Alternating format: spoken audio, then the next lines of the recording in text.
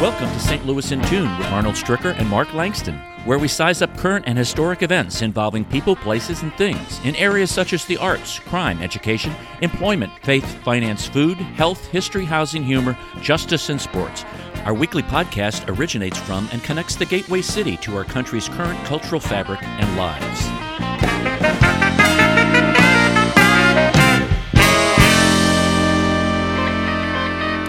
We're talking to author, journalist, publisher, and filmmaker Seth Ferranti about his new film, Nightlife. Seth, welcome to St. Louis in Tune. Hey, what's up, man? Thanks a lot. I appreciate you having me on. Well, give us a little background, because you have a unique perspective to do a film like this, and of the 20-something books that you've written that deal with topics that most people would not deal with. What's your background? Yeah, well, I basically grew up in the suburbs, but then, late 80s, early 90s, I started getting the drugs, mostly cannabis, psychedelic scene. I started selling. By the time I was 19, I was supplying 15 colleges in 5 states on the East Coast with LSD and cannabis. That was right at the height of the war on drugs. So, when the hammer came down pretty hard. I got a 25-year sentence, but at first I took off. I was a top 15 most wanted fugitive for 2 years, from 91 to 93. I got caught in 93, and that hammer came down. I got 25 years in federal prison for a first-time nonviolent offense. Wow.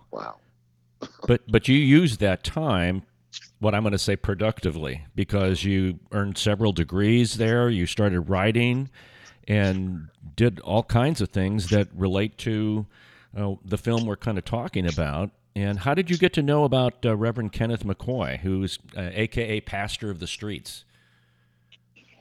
Well, I was, when I got out of prison in 2015, and I'd been writing for Vice and other outlets while I was in as kind of like a freelance, prison true crime journalist. And so I continued that when I got out, and I was based here in St. Louis. And my editor wanted to do like a heroin ring story, because they were hearing a lot about the rings, a lot of indictments and stuff in the city, like around 2015, 2016. Those big gang indictments, like 100 people long. Mm-hmm. And so we were kind of looking at that as a possible story. And I talked to some lawyer friends of mine, because I was seeing if they, had any contact down on the north side of St. Louis, or somebody I could talk to. And they directed me to the Reverend Ken McCoy. And when I went out and I talked to him, he's like, "Oh, we do this walk. Come on out." So I was like, "Okay." So I went out, and I was just like, everybody talks the talk. Everybody says the right things. In the media, politicians. We need to do this. We need to do that. But this man is like out in the street, like literally doing it, like from 10 p.m. to 2 a.m. in the morning on Thursday, Friday, Saturday nights in the hottest spots in the city.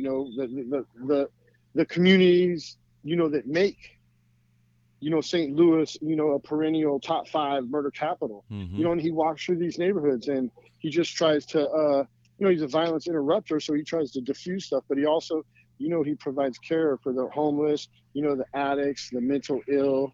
He gives out food, he gives out water, he gives out blankets, socks. He tries to get people into rehab, if necessary, into homeless shelters. They carry Narcan in case somebody ODs.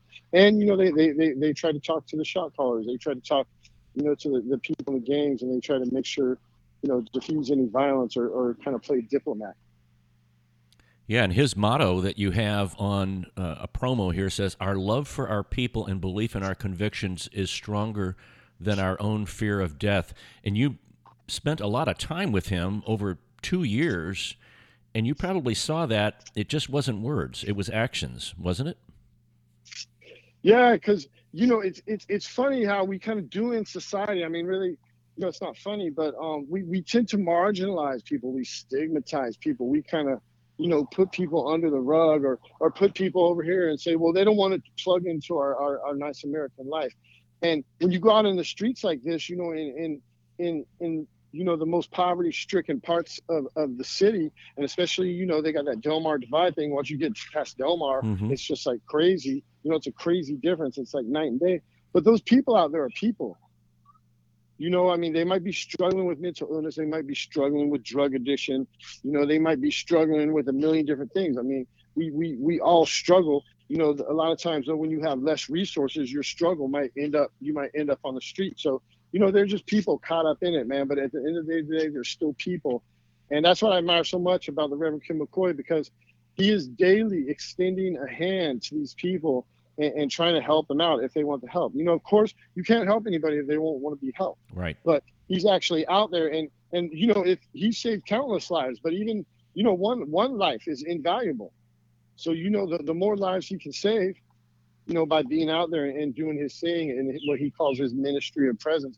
I just believe, you know, I wanted to make a film about him, man, because it's just like, this is like a perfect example of, you know, like the decency of the human heart, or like what a person can do, you know. But you know, I just want to show that up as kind of a light in the darkness. Is that kind of why you've gone and written all the books that you've written, and just let people know what life is like, what some would say on the other side of the tracks, or those people who have been cons or involved in lifestyles that aren't the mainstream of what we would see in American life?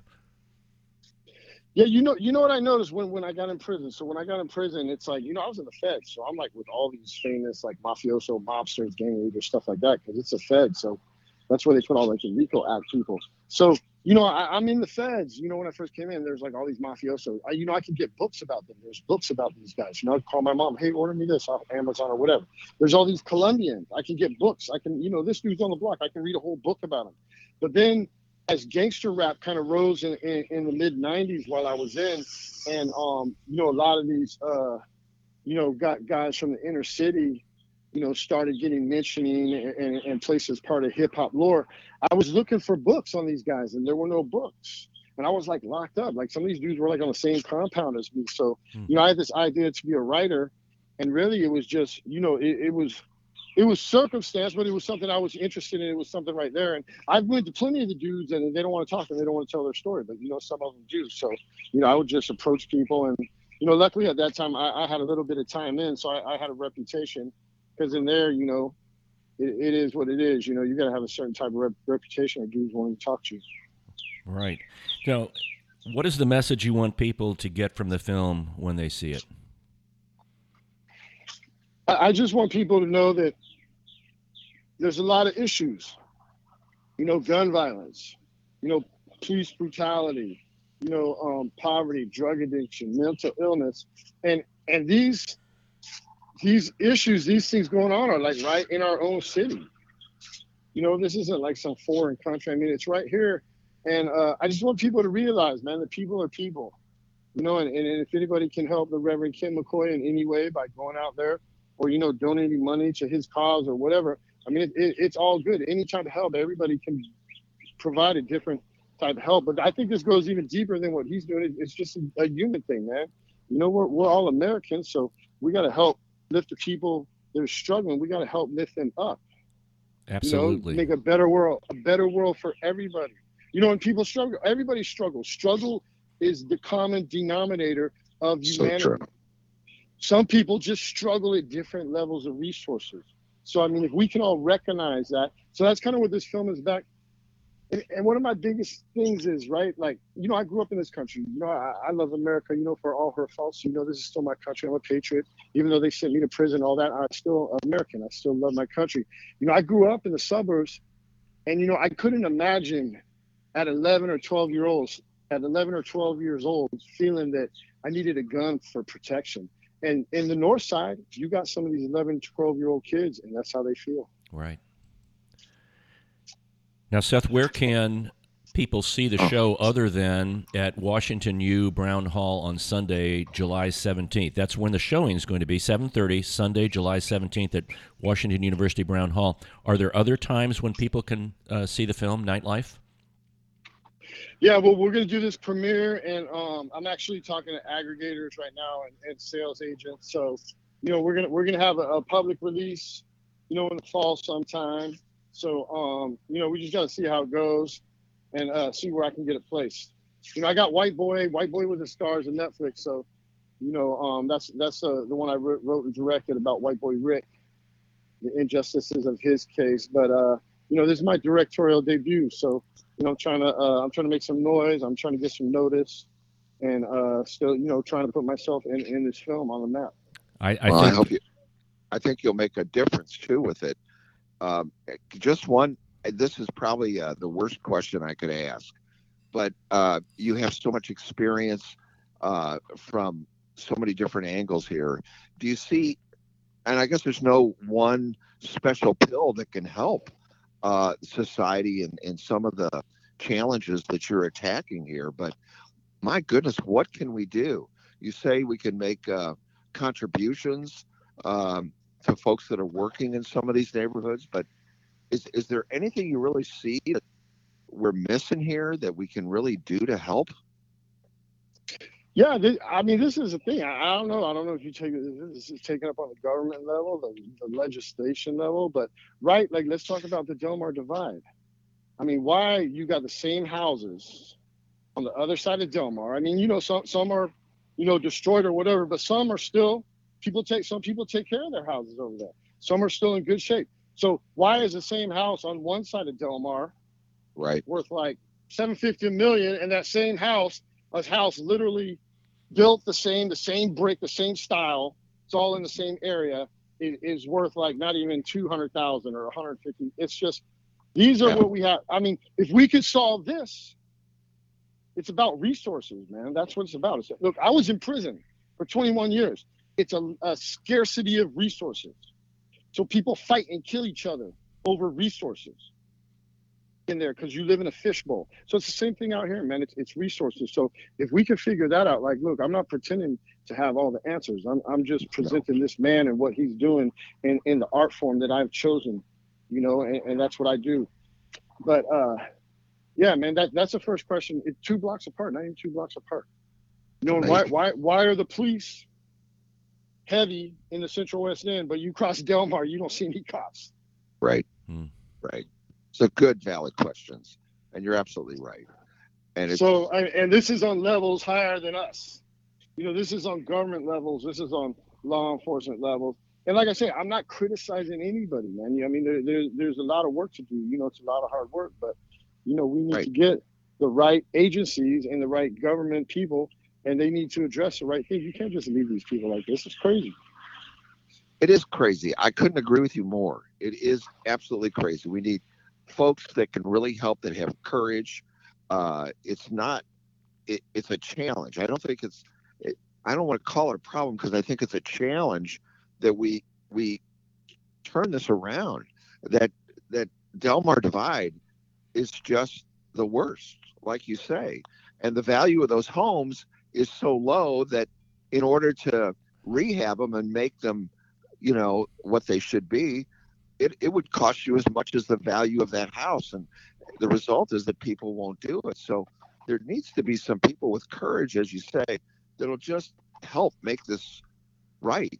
Put us, and I guess every step in what you're doing, I applaud what you're doing, because I think every step we take towards that direction is so vitally important.